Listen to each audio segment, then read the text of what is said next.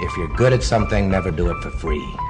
Typhoon, y'all know me, and I'm coming up, just wait and see. If you're good at something, never do it for free. But if you're great at something, would you still agree?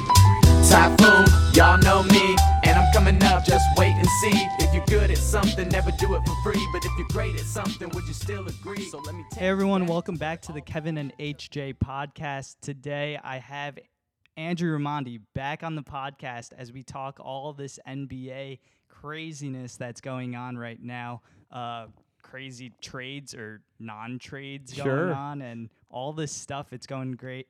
And we're done with finals now, so we could finally kind of do a podcast and catch up on stuff. Yeah, I was going to say we did this last about a month ago. This is the first podcast we're not doing in the Seton Hall Library. I drove to an undisclosed location up here in North Jersey to Woo Studios. Excited to be back. Yeah, I know. So it's a lot of, I think the first thing that has been on everyone's minds in terms of NBA news was that crazy trade with the Wizards and the Suns, and then Memphis was kind of in there for a little bit. Yeah. And then, so do you want to break down what ended up happening and then kind of go through some of the specifics on that? Yeah, well, as I remember it, as I recall, I don't have everything in front of me, but as I recall, the trade that ended up happening was Trevor Ariza going from the Suns to the Wizards in exchange for Kelly Oubre and Austin Rivers, who it turns out the Suns are now waiving. I would love to talk about that because I think it's absolutely banana boat crazy that they would do that. But the Grizzlies were originally involved. I think that they were going to trade a player. It was believed, so they were going to as part of this deal, I believe they were going to trade a player to the Suns in exchange for some draft compensation or what do you remember? Right. So the main part of the deal was the Wizards would send Oubre to the Grizzlies, and then the Suns would receive Austin Rivers from Washington and one of Marshawn Brooks and Wayne Selden from Memphis. Okay, so I didn't know that Oubre was going to Ariza would have gone to Washington. Okay, interesting. Yeah, so it would have been like a 3-team trade there. I'm not really sure what the rationale was, if kind of looking at it. Well, I think that's where the discrepancy starts to come into play. I was actually just listening to a podcast on this earlier today. So obviously, for people who don't know, that this trade ended up not happening because the Grizzlies have 2 Brooks on their roster. Marshawn Brooks, who may be remembered from his days with the Nets and the Celtics, who's actually having a slight little bit of a resurgence. You might be surprised to know that he's still in the league, but he's okay. And then you have Dylan Brooks, who I believe went to Oregon. Pretty talented kind wing of a player. young guard, plays good wing, plays pretty good defense. 3-and-D type of guy. Yeah, exactly. Who's currently injured. And basically the Suns believed they were getting Dylan, and the Grizzlies said they were talking about Marshawn, and it ended up falling through in that way. I tend to believe, so I was listening to Mark Stein on an NBA podcast today, and basically, apparently the Suns had requested and gotten Dylan Brooks' medical records, which would seem to insinuate that Dylan was the subject of talks in some way or another.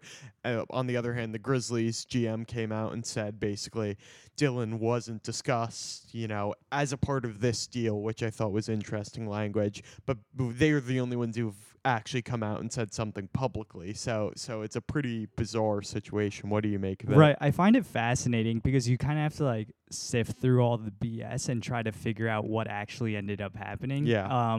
Because all these teams, if a deal like this ends up, being, I guess, pending and for it waiting to go through, and then one of the particulars changes as crazy as it is, it's like, oh, we thought it was the other guy, not this guy. Yeah. I mean, the optics of that looks really bad for a lot of these front office people because of future trades down the road, what ends up happening in terms of whether or not you can trust these other GMs in terms of whether they're holding to their word or not. Yeah. Which makes it really fascinating that the Memphis Grizzlies GM the front office ended up coming out publicly and stating something like, "I have never experienced anything like this in my years of basketball." And I found it fascinating because I think it was maybe a little bit of truth in it, but I think it was more of an optics play as well in terms of trying to kind of uphold what it is that they need to uphold as an image as their front office. Well, my own personal conspiracy theory for what it's worth is that the front office of the Grizzlies decided to make this trade, and then it got sent to a higher up, possibly Pera, I forget what his first name is. Robert Pera, their owner, who's kind of known as one of the more meddly, involved owners in the NBA. I'm thinking that there possibly was a machination of this trade that involved Brooks and Pera or some higher up possibly stepped in. But yeah, like you said, this isn't something that really happens openly in the NBA. You get a lot of backstage kind of details through someone like Shams or Woj, and there's a lot of spin on it, but rarely do you have a public discrepancy of this sort. Right, because all this stuff was getting reported a couple days ago by the big guys like you were mentioning, Shams and Woj, saying this three-team deal was done pending physicals and all that type of stuff. And then you hear, I don't even know how long it was after that first initial tweet when Woj was the deal is off and it's dead, because of all this reporting of the wrong Brooks. I just found it fascinating because I don't think I've really ever seen a situation like this in the NBA where it's just been we're confused about the player we're getting, so we're nullifying the deal. It's bizarre. Yeah. And then the next day you woke up and they had just kind of done it in a different way. I guess the Suns, based on what you said, basically said, well, forget it. We'll just take Oubre and, do this straight up. Let's look at the trade and analyze it a little bit. Whose side do you want to start on? Let's take the Suns first. Okay. I think they wanted to... I understand the play for the Suns here, and I actually like the deal more for them than the Wizards. They get Oubre, who's coming off. He's a young guy, young wing player. He can play some defense. He can shoot threes. If he can develop those qualities and those skills, he can be a really productive member on that team. He's been playing, even since last year, playing significant minutes for that Wizards team.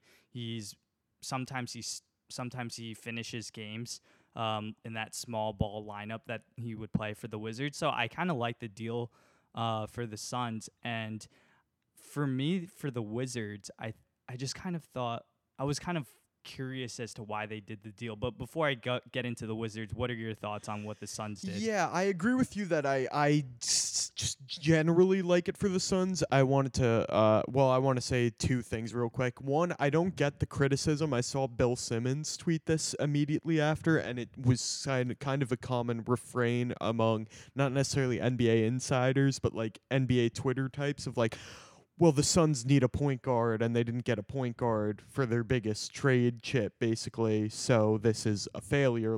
Wow, they're so stupid. And I'm my response to that is, who really cares at this point? They're not trying to win this season anyway. You can get a point guard at some point down the line. They're currently doing this Booker at the one experiment with varying levels of success, but I don't personally care about it from that standpoint.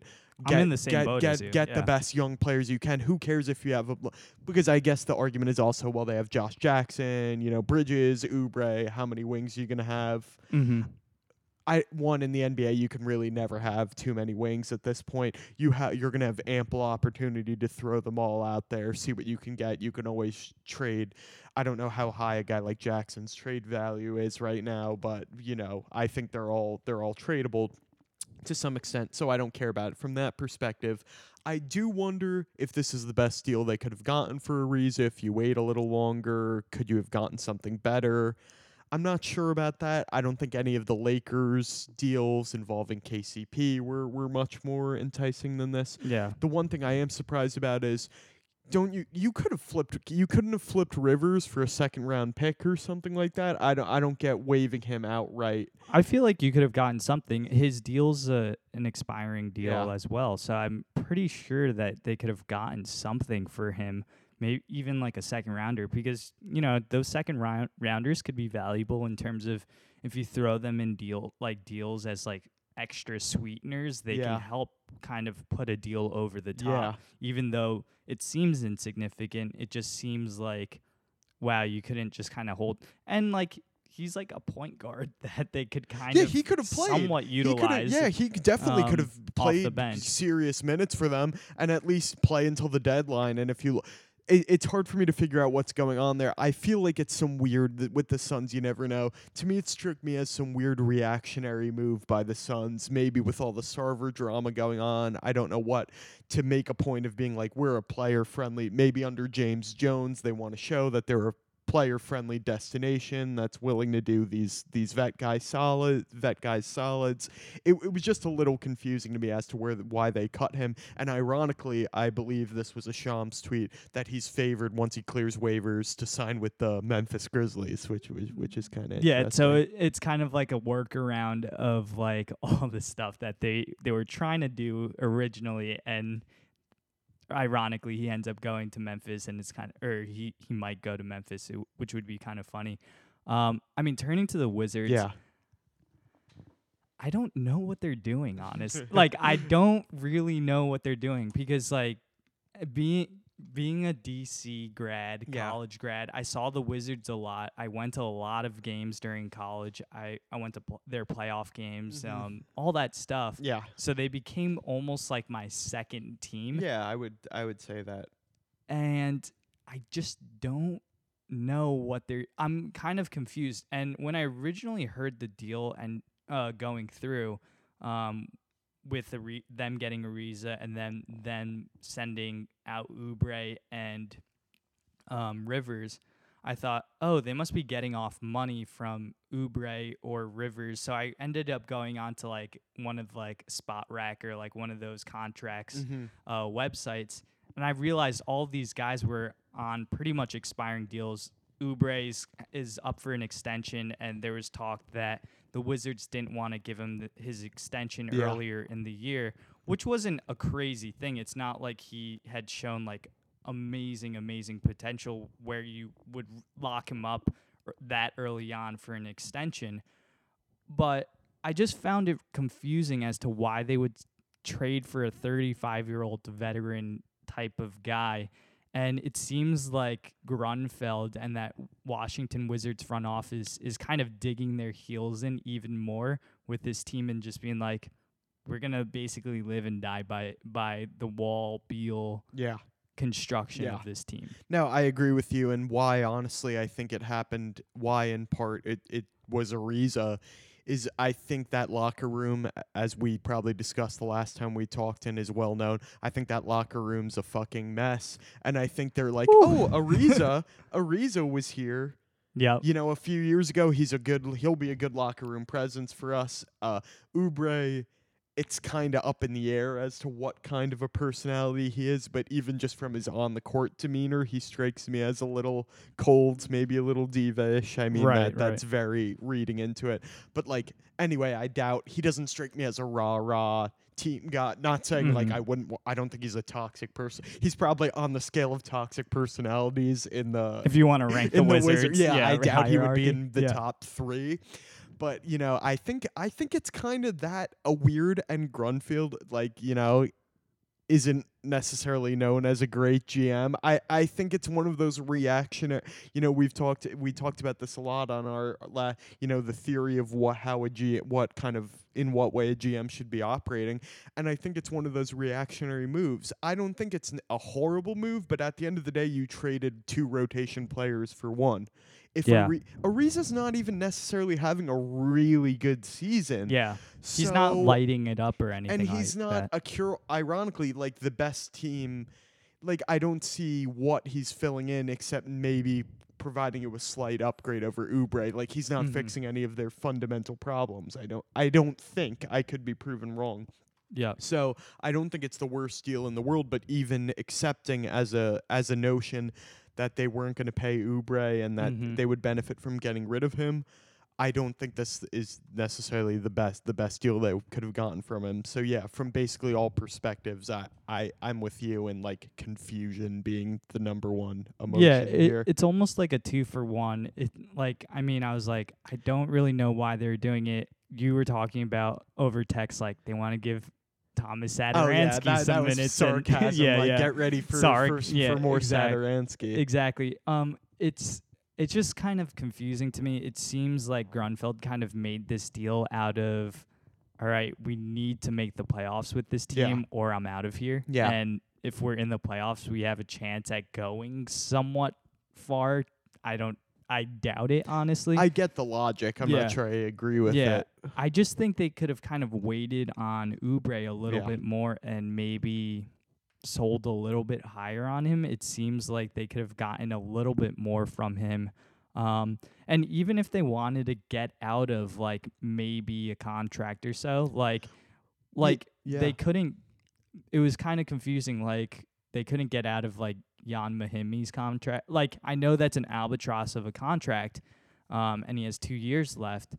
But for me, I think you could have taken on you traded Oubre, attached him with Mahimi, and then gotten something for him. Yeah, and if you want to go a different route, if they had gone the route this season of trading Wall or Beal, like Oubre's a great sweetener in a Wall trade or something along those lines. With all the money. And now you really, exactly. And now you really don't have that anymore. So you really limited yourself going forward for 1 year of a 35-year-old wing. So your mileage may vary. Right. I mean, and then speaking of other trade possibilities, like LeBron came out with comments about Anthony Davis yesterday, and we're recording this on a Wednesday.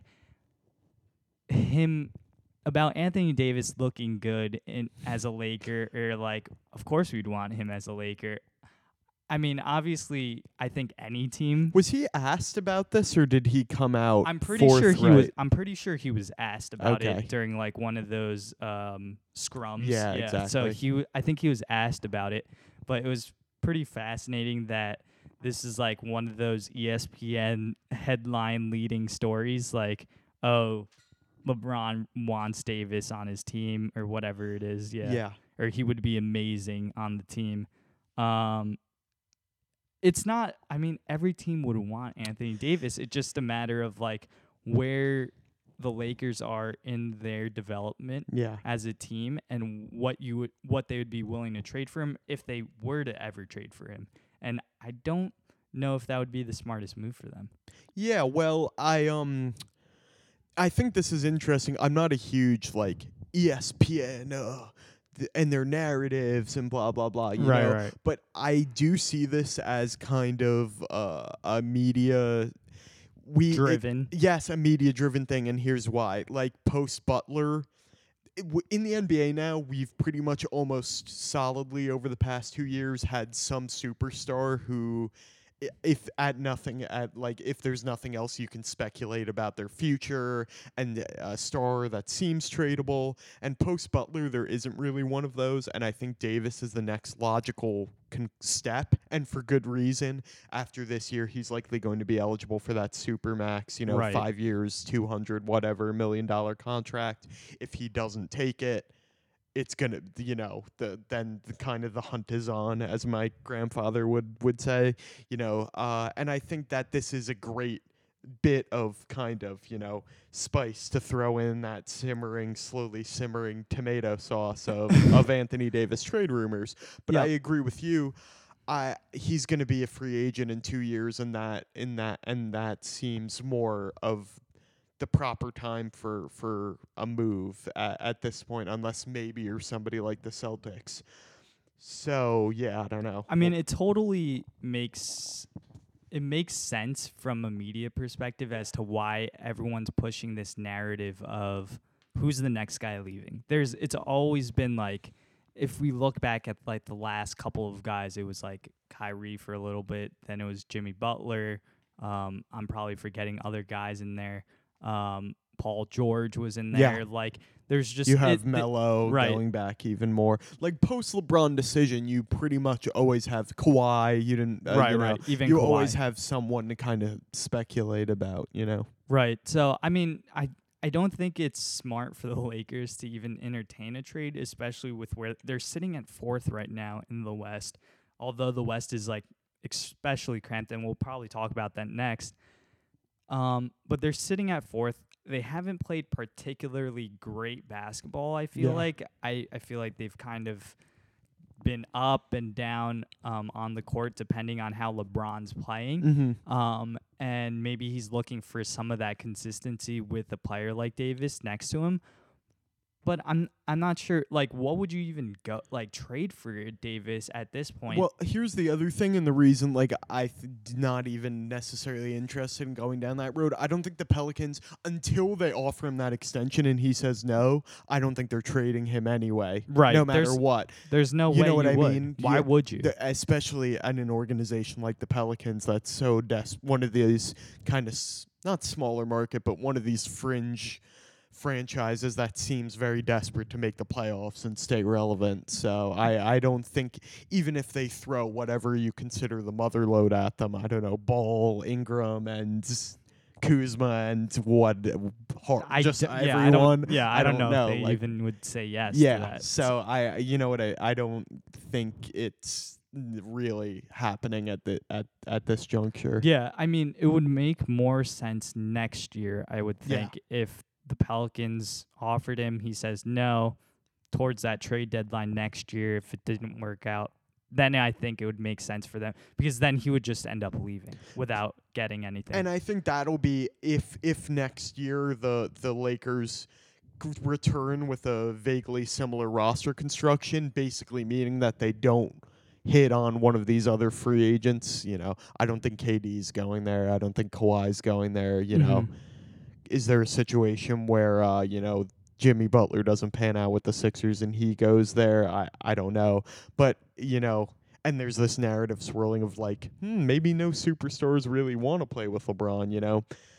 I think, so anyway, I think it's much more of a future down the road possibility. If it is one thing we haven't mentioned, there is that Clutch Sports connection with Rich Paul. Yeah. Who also reps Anthony Davis, so, stay woke on that. Yeah, so I feel like we're beating a dead horse, exactly. like basically just talking about this over and over again. Until it happens, I don't foresee anything happening, but it's fun to kind of is this just because do we have to talk about this on every podcast? Because you have that one Laker fan. Yeah, well, I just feel like we have to throw it in there just to kind of say, like, you know what, LeBron said something about it. Oh, and it's fun to speculate. Right. He doesn't do. I mean, LeBron is the master chess player, and everything he says is strategic. But you don't get that kind of thing from him too often. So right. So what I did want to talk about was kind of talk about this play on the court and zoom out and talk about the Western Conference and how it's so tight. Yeah. It's still extremely tight. Yeah. The top 14 teams are realistically in the playoff picture. I mean, Utah is in 14th right now. They're sitting at 14 and 17, and they are 2.5 games out of the 8th seed. And the 8th seed, as of now, are the Sacramento Kings. Yeah. So there's just so much stuff going on in terms of the top 14 in the West. Now, I think what would be really fun to kind of do is go through each team and maybe rapid fire kind of quickly and talk about whether we think they're a lock, they have a realistic shot at making it in the Western Conference Finals or the playoffs, or you're just kind of out on the team already. Yeah. So right now, Denver's is sitting at number 1. I think they're pretty much a lock, 21-9. Golden State's number 2, Oklahoma City 3, LA's at 4, the Lakers. Your Blazers are at 5. Yeah. The Clippers are at 6. Memphis is at 7. Sacramento's at 8. Number 9's Dallas. Number 10's Houston. San Antonio's number 11. New Orleans Minnesota, then Utah. So let's say this. If we had to rate you right now, you had to bet your life on one of those teams not making the playoffs, who would you pick? Not making it? Yeah. Because I think there are two contenders, one riskier than the other. Bet my life on them. Yeah, not making it. Minnesota Yeah, mine would be Minnesota as well. and Sacramento. Well, I was going to say, I think you have the two obvious picks there are Minnesota and Sacramento, with Sacramento being riskier because Sacramento, you're betting on them regressing in some sort of way, which I would also guess they would. Like, if I were putting money on it, I would put it on not. But I just think Minnesota has less talent, and I think some of their early success with post the Butler trade was one, Simmons-Ewing theory. They finally got that monkey off their back and were kind of languishing without him. And I also think they had they got lucky hitting some bad teams and some teams that were in the middle of swoons, including my Blazers. Mm-hmm. So I would bet that they're probably not going to make the playoffs. I would kind of remove them from that list of contenders. And the Kings, it's kind of one of these interesting things when you have these sport upstart things like divining the real divining your Leicester City types where it's like they're gonna fall off, and then it's over, and they were good the whole time. Like, trying to look at those things about sustainability, I think offensively what they're doing is sustainable. That kind of pace, thing. De'Aaron Fox looks really good. I actually think what could, really, really, really good. What I think actually could end up being a little bit of their undoing is the organizational instability, the stuff with Jaeger. Mm-hmm. There's been this kind of tension with him and one specific assistant GM who, he kicked out of the practice or something at some point. That's hilarious. And a lot of that tension apparently has to do with starting Bagley as opposed to Nemanja Bjelica, who they're currently starting. Bjelica's more of a stretch four who's very well suited to the offense they want to try and play.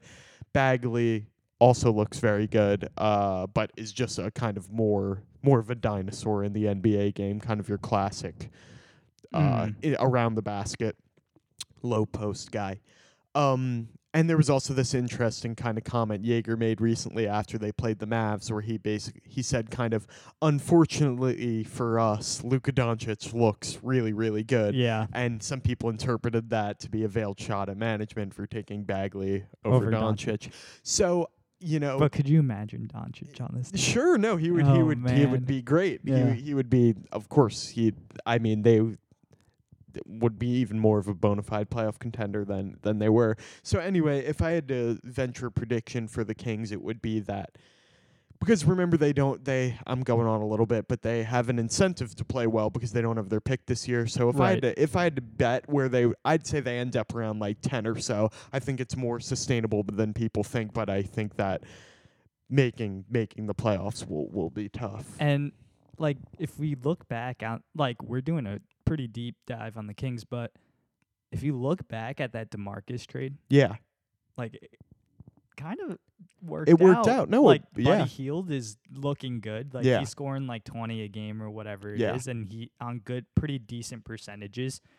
They have a lot of good players. Yeah, they have good pieces. They have decent pieces that Cauley can play. Stein looks great in that, as you mentioned, either to me personally or on the last podcast we did. He looks to be in that Capella mold of a great rim runner who can, maybe protect the rim a little bit. I think the one question for them is do they need another piece, or does will their development be internal? But I think that'll bear out in time. And then I think for this season, you kind of just got to ride the high, and then next semester. Yeah, I'm thinking about law school. Yeah, next year when you have your pick again, you can start to worry about the other stuff. Yeah, I mean, I think ideally they would love to have an Ariza or a veteran type of guy that can play decent rotation type of minutes for them, which would solidify their top 8, top 9 players. But I mean, why not just kind of roll with what's working right now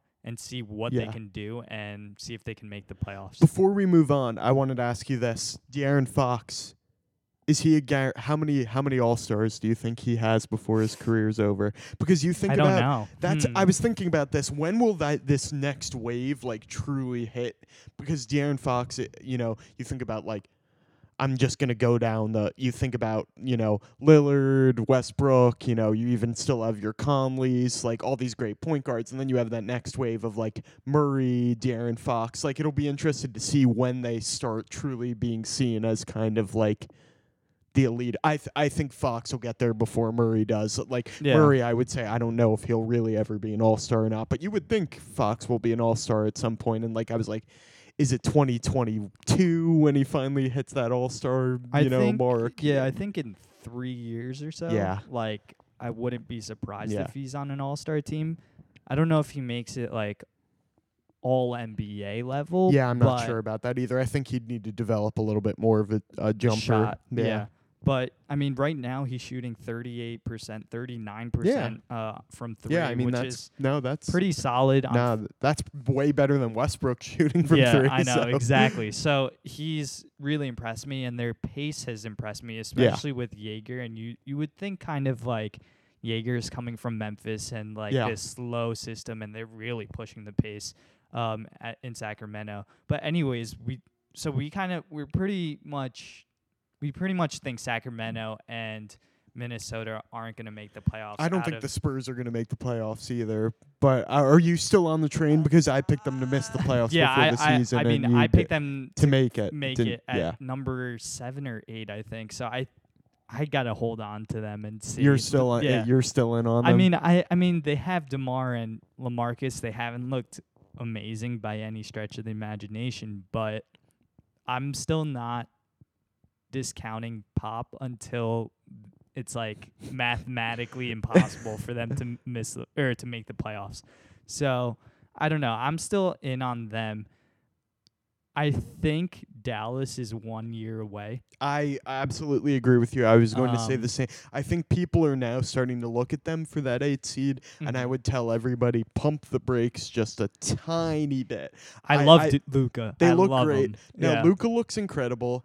I would say you're more of a Luka you're driving the Luka bandwagon. I think if you go back and listen to our NBA draft stuff, I did believe he was clearly the best player in last year's draft. Yeah, just come on aboard. I am. I'm on it, but I just have other people who I also enjoy. Right. Uh-huh. You know what I mean? Like you're just head over heels. Kevin, you're just more of a you get fixated on. Well, I get it's kidding. Late at night. I'm laying in bed and I'm watching Dallas Mavericks highlights and texting Andrew like, "Are you watching?" I mean, Luka that step now? back, like that kind of step back. That's his shot. Like where it's like he's like it's literally like a tiptoe. You know what I mean? I'm miming like a kind of like legs spread as far apart as I can. It's just so fun to watch, and he has such confidence. Like he just plays the game with He's like 19. He's 19. Exactly. It's like crazy. it's just like it's like watching Manu. To me, it's like watching. Maybe it's not great to put all these. You know what? It's like watching. It's like watching James Harden if he were like pure finesse as opposed to having those moves kind of. So I mean, yes, incredibly fun to watch. But I think we need one more. I think you need one more year, and maybe you need to turn over some of those fringe guys, your Wesley Matthews and people like that, and maybe get some upgrades. Yeah, I mean, I think they're going to try to determine whether or not Dennis Smith is like a guy for them or not. Yeah, I do have to say, though, I think but my biggest concern for them was negotiating the Dennis Smith-Luka ball handling split, and I think it's actually working better than I thought I mean, it would. Smith is out for a long-term injury right now, but when they were on the court together, it didn't look terrible. Yeah, I think it's tenable. Yeah, I don't know if the numbers bore out like to what we were watching on the screen or on the court, but it didn't seem like it looked that bad. And it looked like they were able to share the ball pretty well. And Luka, the great thing about Luka is that he doesn't have to score to affect the game. He's able to pass really well. He just has the IQ part of that, the basketball IQ down. which is really impressive to me as a 19-year-old. So I don't know, but I think they're kind of one season away. So that's another team that we have out. So we have 11 teams left. Yeah. For 8 spots. So I'll list them: Utah, New Orleans. Yeah, I was thinking about how we should tackle this. Well, what about the Grizzlies? Let's knock them out real quick, because I would say they're the next. They're the next team out. And they've been very interesting. They're kind of almost reverting back to that grit and grind a little bit style of play defensively. Out of those West teams, I think how they're managing to kind of skate by is that they have a lot of replacement level defenders, be it a slow-mo, Kyle Anderson, or or whoever else you wanna pull out of that kind of muck of players. And then you have Conley and Gasol playing solidly. I just don't know if it's enough, and I don't know if it's tenable. I've read kind of that some of their metrics, like they may be kind of having an unsustainable amount of like their defense may not necessarily be sustainable, and I'm just not sure they really have what it takes to go, because I think you really have to be pretty consistent through the whole season if you want to make the playoffs. Yeah, in the West. I think that's what's been fascinating with them, that Conley and Gasol have looked this good after the injuries that they've had. And I think a lot of NBA guys, NBA Twitter people were like, they're done. Yeah, ready to write them off. Right, because of how old they were and coming back from serious injuries. But they've looked almost better right post-injury than what they were before they got injured. So it's been really impressive to see them kind of ball out and see, like, Conley's doing, like, this pick-and-roll stuff with Gasol. It's just, like, their bread and butter. They just kind of do the same thing that they were doing like 2 years ago. Yeah. And if it continues, that team firing with Conley and Gasol, they were like a 45-ish win team. So it's hard to kind of rule them out, but with how deep the West is, I would definitely probably take them off the list. So if I had to give you right now, because this will be an interesting way to incorporate some other teams. If I gave you how many games, I don't know, the Grizzlies are ahead of the Jazz right now. 2.5. So they're 2.5, and I'll give you.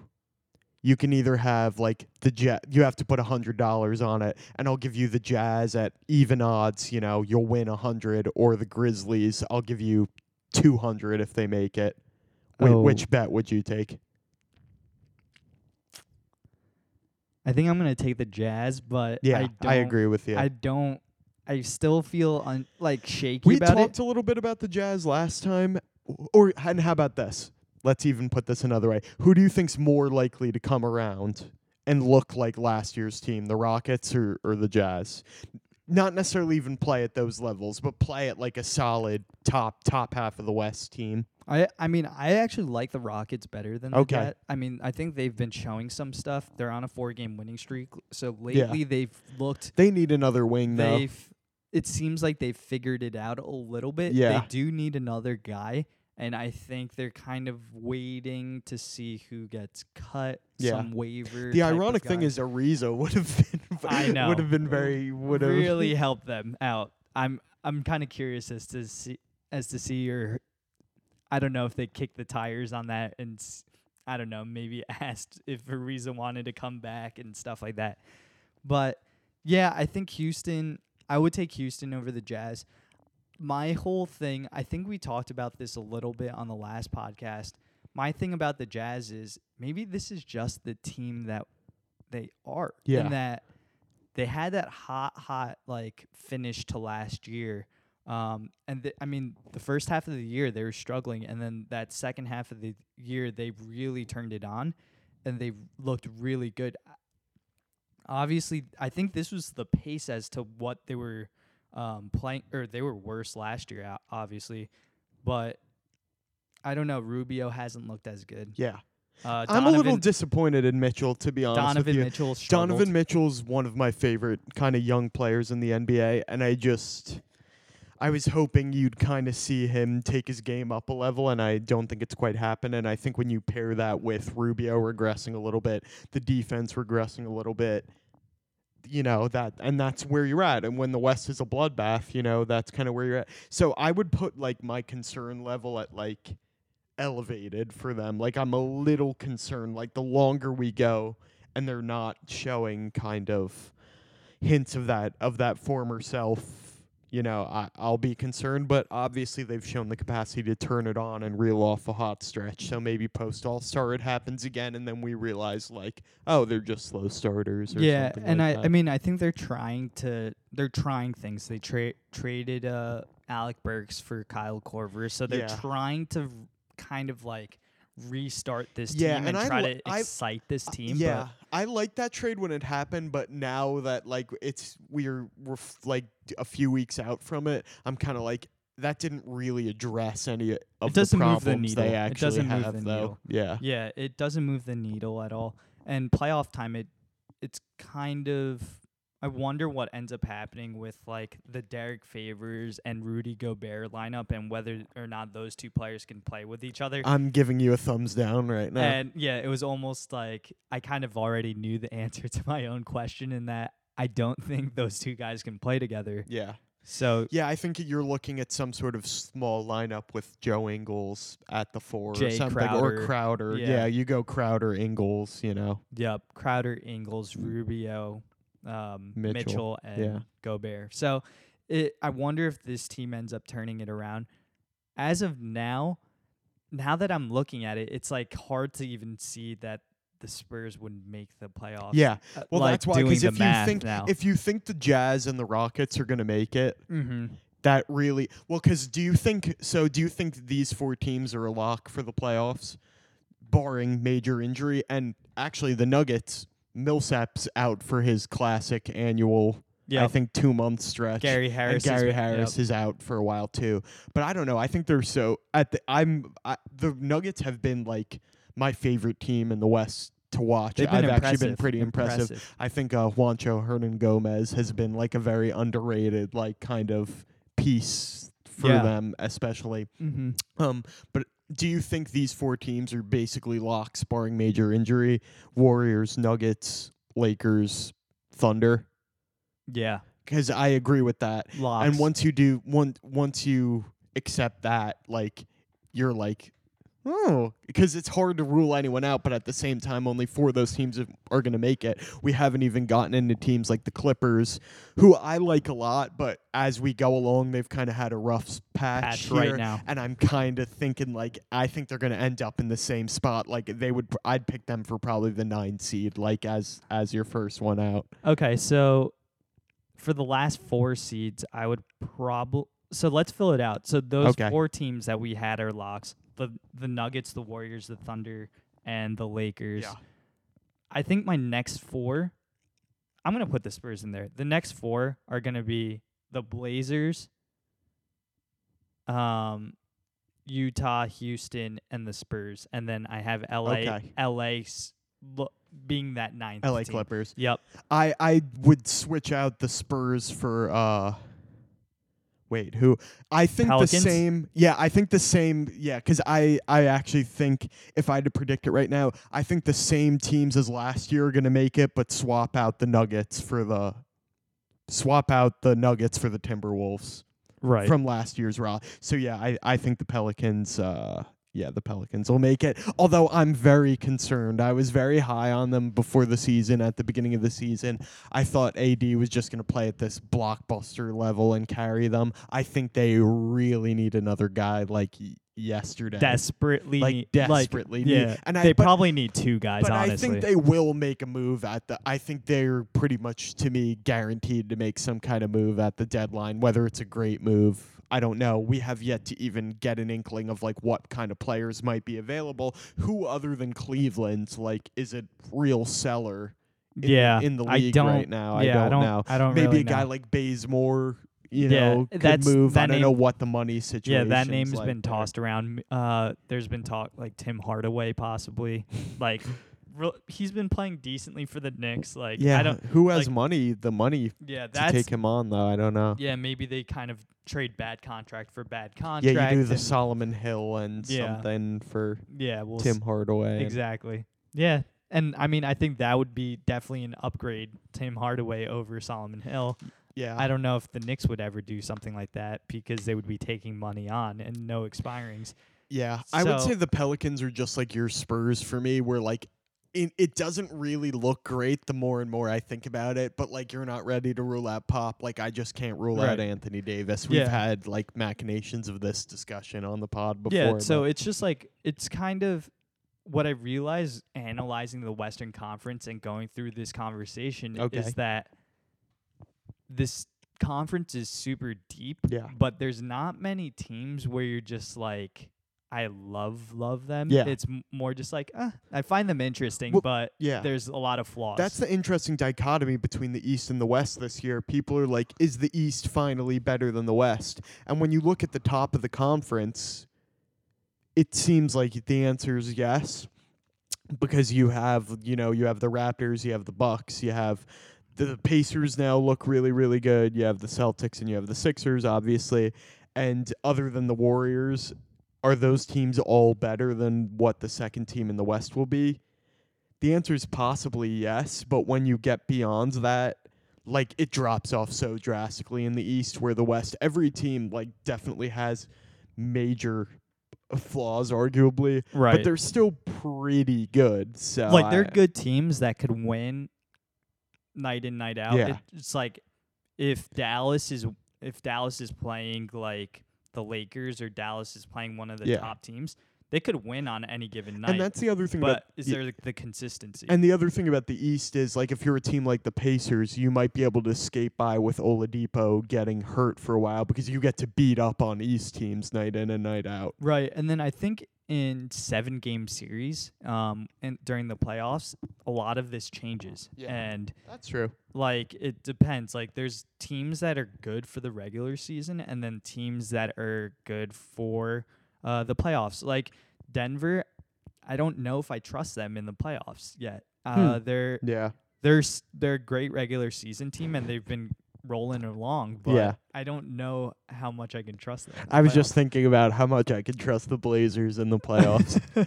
That's why I was laughing. Yeah, I mean, yeah, and then I mean we could talk. I don't know if you want to talk Eastern Conference a little bit. The thing about that is, like, we We can already if you know. want. We I already have know the nothing top to like. five. There's nothing there's nothing interesting to report to me about them. It's like the Celtics are still having problems. The Sixers are looking good, but there's possible personality. Like, here's my 20-second rundown. The Celtics look the same. The Sixers possibly have some personality issues, but will probably make it work. They're very shallow. The Raptors look great. They're maybe the best team in the NBA. And the Bucks look the same as the last time we talked about them. The Yeah. Pacers are the only team of note that's interesting. Everyone else, like, there's some interesting things to pick out. Blake Griffin's having a really, really great Really year in good. Detroit. You know, Kemba's having a really great, probably his best season of his career. Like, there are individual fun little things to pick out, but none of those teams really intrigue me. And that's why with the West, to me, it's interesting to kind of figure out that puzzle where And the versus hierarchy, the East, it yep. seems more preordained. Other than like, ooh, will the Magic get the 8 seed? There's nothing like out of the ordinary there. Right. So before we get to our beloved talk about the Portland Trailblazers and the Brooklyn Nets, I did want to talk about, we talked about successes Yeah. in the NBA, but Yeah. I also wanted to kind of flip it on the other side. Yeah. Talk about the dysfunctional franchises that are going on Yeah. in the NBA. And I think that just kind of naturally brings me to the Chicago Bulls Yes. over the past month or so Yeah. of the season. Yeah, this is incredible. Well, so I'm kind of a Bulls aficionado. Like, I'm constant. Like, I feel like I'm kind of texting you, like just like every few days, like I have some ESPN headline to text you, like, oh my God, this is unbelievable. So let me give you, if I'm missing anything, you give can tell me. give the outline. I'll give and you I'll a supplement. short because I don't think we've done this podcast since Hoiberg was fired. So yeah, we haven't. Fred Hoiberg, the coach of the Chicago Bulls, was recently fired. Bye-bye. Yeah, exactly. There was much hand-wringing and debate as to was he given a fair shake in Chicago. He'd never really gotten a roster that suited his offensive style. People may remember the ill-fated 3 Alpha season with Butler, Wade, and Rondo. And then, post-Butler trade, he was kind of left with a flawed roster as well. This year, he was finally given kind of an interesting young team to work with. Some people, including, I believe, Kevin Wu, said that there was they had fringe playoff chances, whereas I really didn't see it. Please bury the tape on that, please. But however, I will give him some credit and you some credit. They've been plagued. They've never really had a chance with the team at full strength. But regardless, he's fired and is replaced by an assistant coach named Jim Boylan, not to be confused with Jim Boylan, who was a coach for, I believe, the Bulls at some point, and other the Bucks, I think. Yeah, other kind of Midwestern teams in like the mid 2000s. Just reminds me 2000s. of like an Indiana Hoosiers type of it is very Hoosiers-y type of coach. But Jim Boylan actually was a assistant coach in the NBA for many years and is most known for working under Greg Popovich. So it's interesting that you bring up this Indiana Hoosiers style of basketball because Jim Boylan had decided to basically run the team like a fucking high school basketball team, including doing suicides and push-ups in practices, practicing after back-to-backs, and some of just the highlights of like the dysfunction was this back-to-back practice where the players basically revolted and held a players-only meeting in lieu of the practice. Another fun highlight is during a blowout, a 50-point blowout against, I forget who, but there was some 50-point blowout. They've been booed off the court multiple times in this stretch. But at some point during a 50-point blowout, Boylan pulled all 5 starters and subbed in all 5 bench players and basically didn't put the starters back in for the rest of the game. And I just find this quote so funny. So Levine or somebody was really mad, and apparently after the game, Boylan was talking to some unnamed player, and he was like, "Listen, I worked for Pop, and Pop would do this all the time, so I don't see what the problem is." And the player apparently responded, "Well, we're not the Spurs, and you're certainly not Greg Popovich."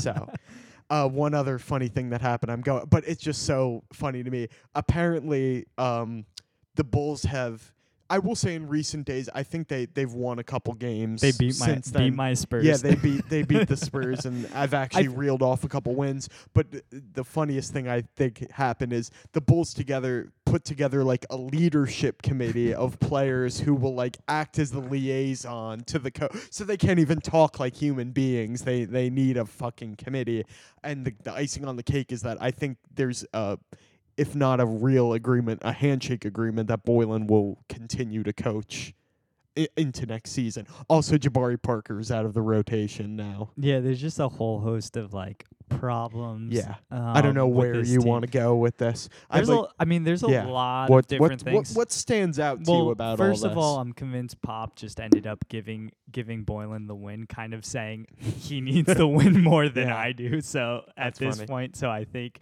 Pop was like, yeah, he can have this one. My second point that I did want to point out, I think, is to give some of the listeners some context, because I think with us being pretty, I guess, big followers of the NBA, we understand how the NBA schedule works. Yeah, whereas because there is a slight reaction like these players are so entitled, right. Blah. That was my thinking, in that a normal listener that doesn't follow the NBA on a regular basis would kind of be like, what's the problem with them practicing? Aren't they? Isn't that what they're there to do, to be NBA players?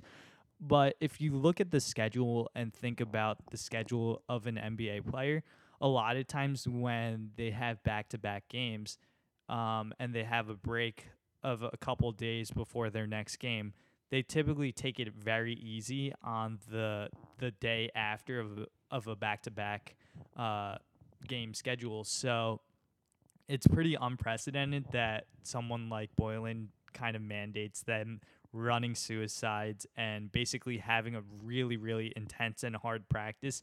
Supposedly it was like a 2-3 hour practice, which is kind of unheard of in the middle of the NBA season.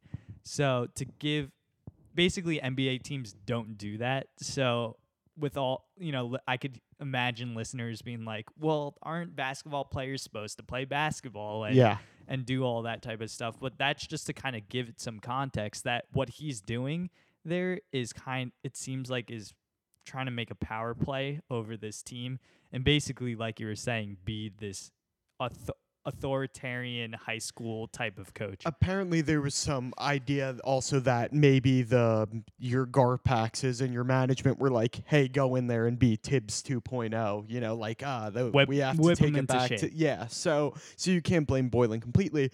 And just to reiterate what you said, especially the NBA is going so much more towards two things. One, kind of a player friendly environment. It's not necessary. It's not the 1970s. These players generally enjoy a greater degree of more personal autonomy, and their personalities and what they were raised in just isn't conducive to like a military style of training, whether you want that to be the case or not. And the other thing is that rest is really, really important and the 82 games is a lot. Back-to-backs usually come on the road where you're factoring in things like travel, So the best teams generally don't even really practice. So, the notion that like this is something that they should expect is not. Like, this is definitely out of the ordinary and in direct contrast to where the trends of the NBA are going. So, I agree with I mean, you on I just that wanted point. to talk about it because I think it's kind of fun. And So what do you think about Jabari dropping out of the rotation? Like, I mean, they're just tanking at this point, aren't well, but I think the notion is like, well, one, there are a couple things. They signed him to play the 3, which is not his natural position at all. But I believe the notion is like he's not better than Markkanen, and I think like Bobby Portis just like stole minutes from him basically. And so he's it's just out of the rotation. So in that way. I mean, we both liked that trade when it happened, or the signing when it happened. Yeah. I don't know if it was structured as a sign and trade or what exactly happened. But we liked it when it happened as a risk, but it just seems like it really hasn't panned out. And there's been some talk about like maybe the Jazz as a team for him, but I don't get it. And I think he's going to get bought out at some point. I have to say, like, as a Blazer fan, someone like that, like, I think he possibly has a future in this league as a 6-man type. He can't defend for shit. He can't defend, but just like he can put the ball in the basket. He could score like 15 to 18 points a game. Yeah. I think he could help a team if they're trying to make a playoff push or need bench help and need a scorer off the bench. I could definitely see something like that happening. So you did transitioning on and moving into talking about the Trailblazers, talking about the Nets. Let's talk about the Nets first. You want to talk about the Nets first? because we were in the West for a while. Okay. So where do you want to start? So last time we talked about Karis LeVert getting injured. He's still on his way back. Thankfully, we found out it wasn't as serious as we thought or it looked like. So he'll be back by the end of the season, and hopefully he'll be able to play, which is a really, really big, I guess, morale boost probably for the team, and that he's not out for the season, and we'll get to see this product more and more. They were on an 8-game losing streak pretty recently, and then they just reeled off 6 wins, and I think they're like the hottest team in the NBA right now in terms of winning six in a row, and they haven't been against bad competition. Yeah. They just beat the Lakers yesterday. Yeah. And I've been pretty impressed with how they looked. Like, D'Angelo's looked extremely, extremely good. He's kind of taken the responsibility of being that lead guy. Mm-hmm. And then Spencer Dinwiddie's looked really good, and he's gotten rewarded for it with an extension, a 3-year extension, I believe, from the Nets. So I've been particularly impressed with both of them. And I think a lot of their, like, young guys and then, like, the supplemental pieces like Joe Harris, Jared Dudley, they've been coming through, and they've really impressed me. So, yeah, I think as from an outsider's perspective, where I want to go with it is, what is the Dinwiddie extension to you? Because it's 3 years, $34 million, I think, kind of he's getting paid in that fringe starter to key bench guy role. I love Dinwiddie's game a lot. Like, if I were choosing between, like, him and, say, like, Terry Rozier, like, which one of those guys do I want? I'm going Dinwiddie. Like, I love his game a lot, and I think he deserved that. He hasn't really made a lot of money in his career. I think it's a great deal for both sides. He gets to make a little money. I think had he reached the open market, he probably would have gotten more from another team. So I think it's good for the Nets in that respect as well. It's a tradable asset. You could make an argument about, like what it does for their cap situation. Does it say something about what they think they're going to get in the free agent market? I don't know, but I think he's definitely movable should that happen. But my question to you would be, like, what does Dinwiddie's signing say about the prospect of a D'Angelo Russell Dinwiddie platoon / them playing? Is the future them playing together? I think what do you want kind of from that? I think this stretch has kind of showed that they can play together. I mean, like, Dinwiddie's been coming off the bench for them, and he's been playing this 6-man type of role for them, and he's been coming off the bench and been, like, a finisher, so he's been finishing a lot of these games, and he's been getting the ball in his hands a lot late in the shot clock, and then basically relying on him to make plays off the dribble or pull up from 3. So I've been really impressed with how he's played, and with D'Angelo being a little bit taller as a guard, he can guard 2s on the other end and guard opposing 2 guards. So it's not like on the defensive end the Nets would get killed by them if they both play together, because D'Angelo's like 6'5", 6'6", and D'Angelo's really impressed me. So I wouldn't be opposed to a future 3-guard rotation of LeVert, D'Angelo Russell, and Dinwiddie playing in conjunction with each other. And the great thing about those 3 players is that they can all play with one another and be on the court at the same time together, which is really important. And then I think a second thing that the contract extension kind of shows for the Nets is that if you're willing to, like, anyone can really succeed with our team. And I think that in conjunction with the Joe Harris deal too is kind of like the Nets management building up good relations with a lot of these fringe type of players. Like, let's say if I'm a guy that is maybe on my last legs or is on my 3rd team and looking for a team, and they see the example of what Joe Harris had been able to do with the Nets, what Dinwiddie's done with the Nets, it just shows that the Nets are willing to give guys opportunities that didn't get them elsewhere, and they'll really give them these opportunities. Yeah, it definitely is another win for kind of that Nets culture.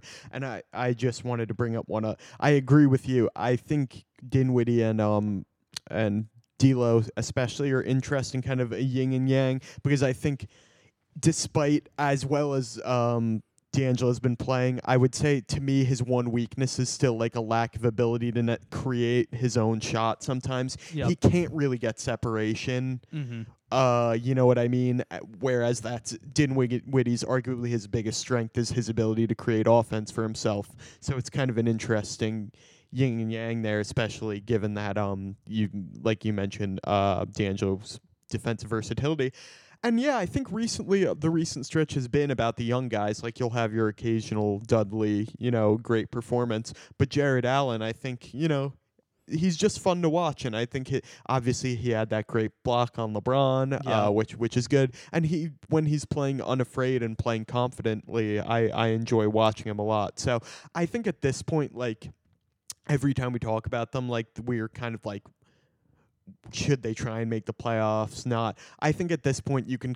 If I'm a Nets fan, I'm really putting that to the side and just kind of. I'm just enjoying the yeah. development, because I'm just enjoying. It's mostly pretty positive, and you're gonna have your slides, you're gonna have your hot stretches. I think that's part and parcel with what that team is right now. I think the one guy to look out for, the one youngish guy on the Nets roster that I am hoping he can develop some sort of a shot is Rondae Hollis-Jefferson. Yeah, because defensively he looks pretty good. He's like one of these guys that can switch on any type of player and keep the guy in front of him. But if he's able to develop a corner three and be somewhat deadly from there, then like that's another weapon that they have that they can develop. Yeah. And I would be super happy with that. But he's looked pretty decent coming back from injury. I was going to say, as a Blazer fan, I think your model's like Al-Farouq Aminu. Yeah. Someone like that. Obviously, even Al-Farouq Aminu, like, you would prefer him to shoot a higher percentage from three. I think he's probably around 36% on the season. But if you can be serviceable and bring those other things, so long as you have other playmakers and shooters around him like that, that's a perfectly viable starter for an NBA team at the four. Yeah, and I don't know if the Dinwiddie contract changes anything in terms of what the Nets are going to try to do in the offseason. I think they're going to try to get meetings with these high-profile guys.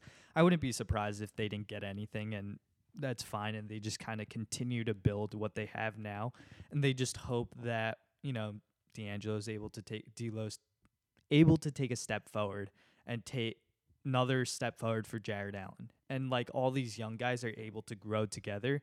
And I'd be curious to see what ends up happening maybe in 2 years or so. Yeah, you're kind of looking at like the Nuggets maybe as a model where you develop your young talent. Maybe you end up at some point down the line picking up a second-tier all-star like a Millsap, whoever that may be and in the Brooklyn's next couple of years. a lot more attractive to go. Sure. Like, it's not like Brooklyn's in New York. Yeah.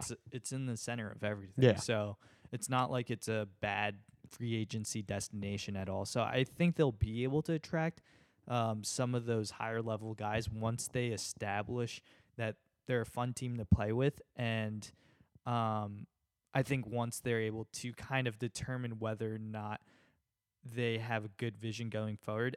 And I mean, I had some reservations about Kenny Atkinson within that 8-game losing streak in terms of now that they are somewhat in the playoff picture and kind of like lingering. I think there's a big focus now on whether Atkinson could actually in-game coach, whereas before I think he was just judged solely on whether he could develop young talent, which I think he can definitely do. I mean, biggest success story is Jeremy Lin, all that type of stuff when he was with the Knicks. But it's all about now if he can get these guys in the right places in after timeout like plays and things like that. Yeah, and just one interesting thing that I have to say on that front is you have to coaches can develop also. Not everyone is like a Brad Stevens, fully formed offensive whiz.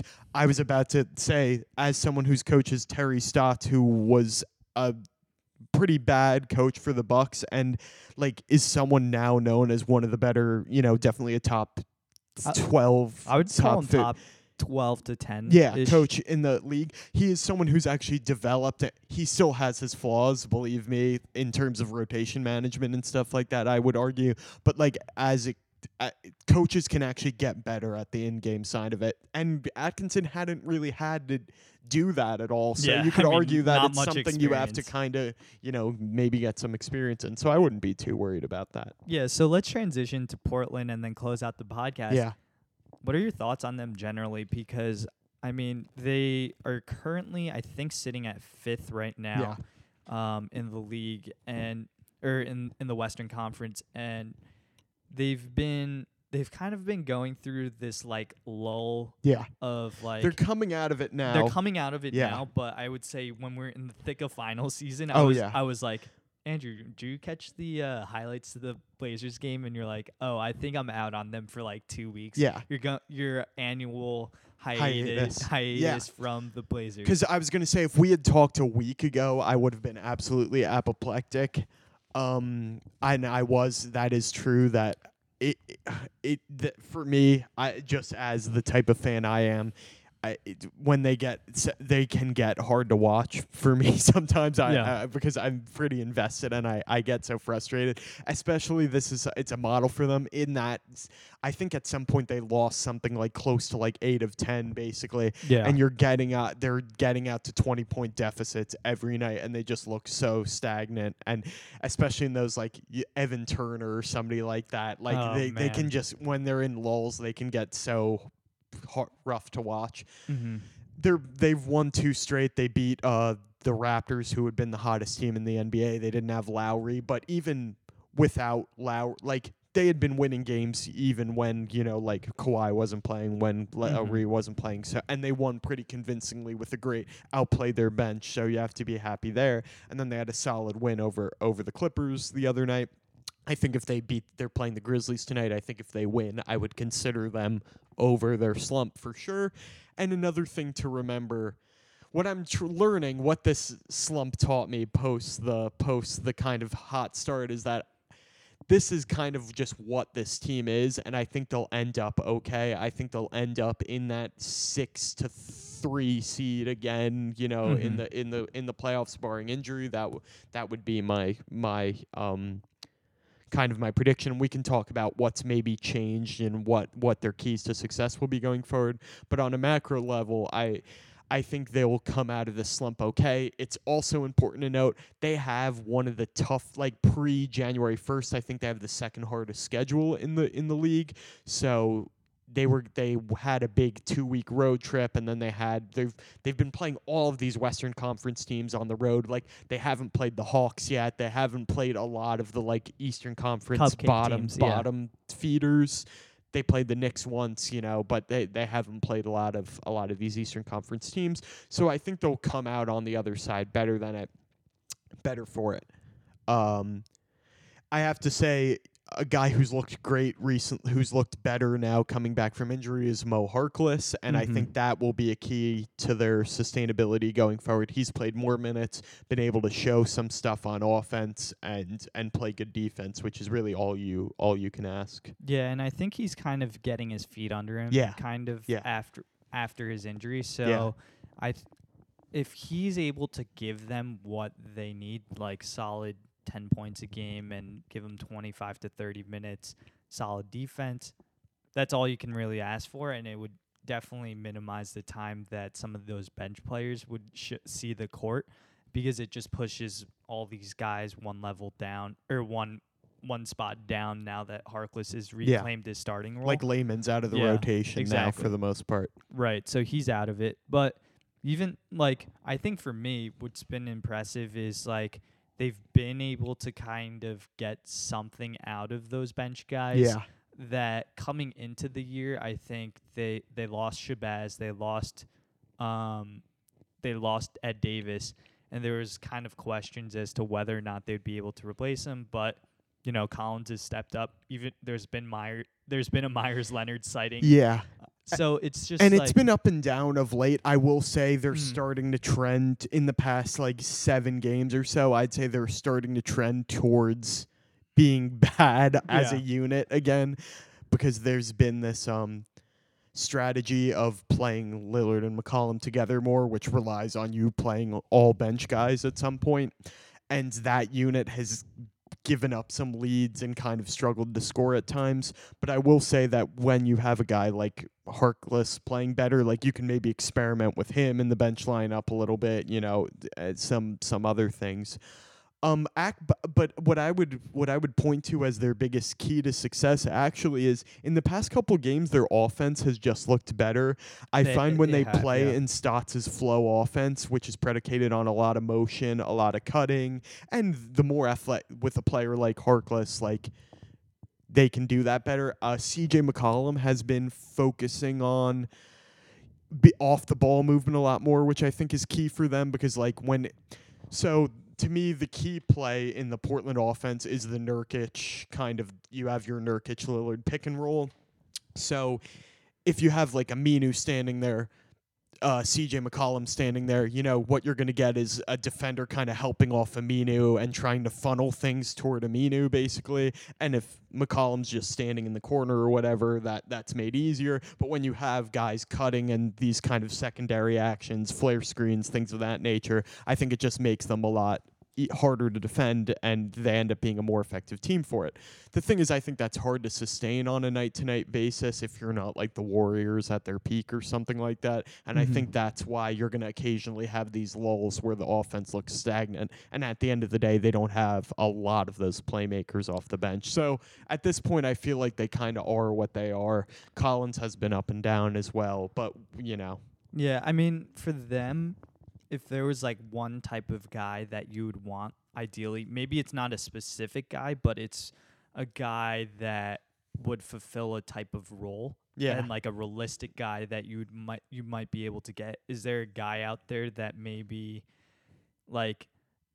a scorer, someone that can like put the ball in the hoop, Yeah. like that type of guy off the bench? I think that would be extremely helpful for them. Yeah, to I think get that's the something key. like that. I think that if you were looking for one of those guys, it would be like someone who can serve as the focal point of a bench unit who's not CJ McCollum or Damian Lillard, because when the bench has been good, it's been in this like kind of team basketball sense.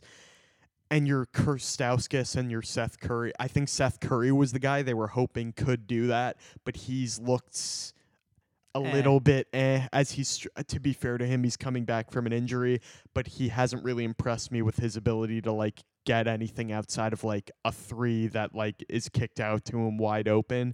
So like theoretically, like, yeah, it's hard to think of a guy in the league that's gettable. Like, J.R. Smith, if like he was playing really well, right, and like you could just turn it over to him and be like, "Yo, go out there and be like Lou Williams," basically. Yeah.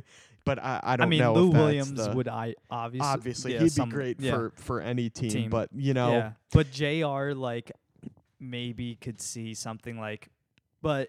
Do you really want him to like shoot you out of games? Yeah, no, that's like true. That? And what it would take, like, I don't want to trade Mo Harkless for JR or something like that. So honestly, call Melo on someone the street. who Call does Melo. what Evan Turner should be doing better than Turner, because I think Turner's another guy who's like, and he does this a lot for the Blazers. Like the first 10 games, it's like, oh, he's passing, like he's facilitating, he's playing good defense, and then like. I just don't think that's him, and it's hard for him to sustain it from game to game. Like, you can't rely on him to run the second unit, I don't think. But I mean, I don't think but honestly, like, mostly anything has changed with this team in terms I think, of projections and stuff like that. I was going to say that. Like, I think at the end of the day, like, these are problems, like, that are equivalent to what the problems with every other Western Conference team is for the most part. I think at the end of the day, once again, I've made my Lillard MVP case. He's played really, really well in the past few games. Yes. And when he's at there, I think he generally is going to play at a level that's enough to carry them from night to night. So yeah. So I mean, that's pretty much all I had for the pod. Yes. Wait, I know we're about to close out. I wanted to spring this on you to go outside the realm of basketball for a second, because I wanted to talk about I'm in my fantasy football final. My freaking God. So I wanted to talk about two things. I don't know if you won your I lost game. You by lost. A lot. I wanted to do two things. One, I wanted to make fun of your league. Your championship is week 17, right? Week 16. Oh, it's week 16? Yes. Okay. So you started the playoffs last week and you had a bye, or do you just have left? Yeah. I had a bye, then started. I wanted to make fun of my brother's fantasy league has the championship week 17, and I just wanted to make fun of people who do that. Why would you bother? Like, it makes your whole season worthless, because the championship game is there may be only one meaningful game in the NFL next week. So that's a noob move. Yeah, it is an absolute noob move. But I wanted to lay that. I think this is a funny scenario for the listeners, and I'd like to give you a hand in it as well. So I'm sorry that you lost. Did you play Lamar Miller, or did I played Lamar? It didn't even matter, because if I played Lamar Miller, Aaron Jones, they would have got Aaron me Jones got hurt too. point. I forgot about that. Yeah. Yeah, I mean, don't get me started, because like It was the lowest point total I had all year at 60 points. That's tough. So, but to be fair, that's I think fantasy. that was seen in a lot of fantasy leagues which was frustrating. last week. Yep. So I'm in the championship of my fantasy league. I have probably statistically the best team on paper. I have it's a 12-team league, and I have Gurley, who's really carried me. You know, Gurley, Mixon, Devontae Adams, Kittle. These people in a year where the waiver wire has been key. Mostly guys I drafted have carried me. Now the one place I've been going to the waiver wire a lot is the quarterback position. Okay. I drafted Stafford and currently don't even have him on my team anymore. I think he's still lurking in the weeds, but I've been riding with Jameis for the past couple weeks. Okay. Another thing to say about this league is pretty much everyone for some reason has 2 quarterbacks, so the depth is very limited. So I'd been rolling with Jameis for the past couple weeks. Last week, I started Josh Allen. I was like, I'm nervous about what Jameis is going to do versus the Ravens. And Josh Allen, I was like, he'd been doing kind of that Lamar Jackson thing of basically being a running back and being pretty good. Yeah. And it was he was one of the highest scoring fantasy core. It was a pretty genius move on my part. I would have won anyway. Big weeks from Gurley and Mixon. I have Marlon Mack as well. And that's like my running backs are just very good. Anyway, so started Josh Allen last week and it worked. But here are my options at quarterback. Okay. Jameis Winston versus the Cowboys. Okay. Josh Allen versus the Patriots. And I'll say ESPN has Jameis as the highest projected here. I don't like it, though. I feel like it's just the Cowboys are going to come out really ready to play next week, and I'm nervous, like, because I just need these guys to, like, not flop, basically. Basically put up 15-ish points or so. So, Jameis versus the Cowboys, don't really like it. Josh Allen versus the Pats. I feel like I was playing with fire, and don't like that. Love that either. I arguably like that less than that. And now I'm looking to the waiver wire. Nick Foles versus the Texans. That's okay, but I have no. After that, you're getting into like Jeff Driscoll territory. There's literally like no. Stafford's those are picked up already. No, but I think Stafford's playing. Like Stafford looks even worse. Like I have to look up who the Lions are playing, but he's been horrible too. Let me see. Lions game. Let's see who they're playing. They're playing a pretty good pass defense, I'm pretty sure. But you can what are your thoughts on that as you? Yeah, they're playing the Vikings. So it's like pretty bad. My idea is like I think the Eagles might win that Texans game. I'm not sure how good the Texans are, and I'm just like I don't know. That's where I'm leaning right now. It's a whole for being like pretty close to the unequivocally best team in my league. It's a very tough spot to be in because I'm like, if I lose my goddamn league because I start some wrong quarterback who goes for a friggin' 2-burger, you know? Yeah, that does sound like the poo-poo platter. Yeah. Wow. What would you just gut feeling? Where are you going if you're in my situation? Gut feeling. Oh man.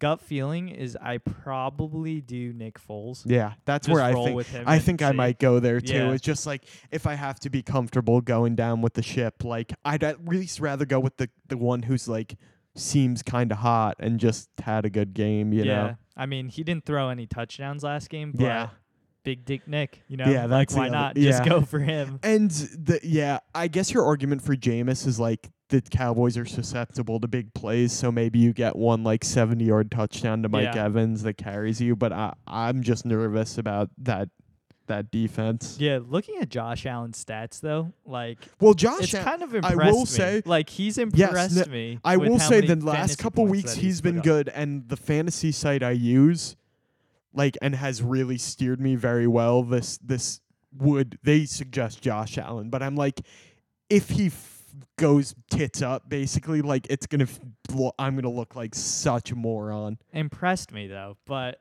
No, I he's didn't been realize good. he's like on Yahoo Fantasy standard scoring. Yeah, He's averaged 22 points a game in Yeah, the last 4 he's been weeks. good. So he's been pretty solid. good. Yeah.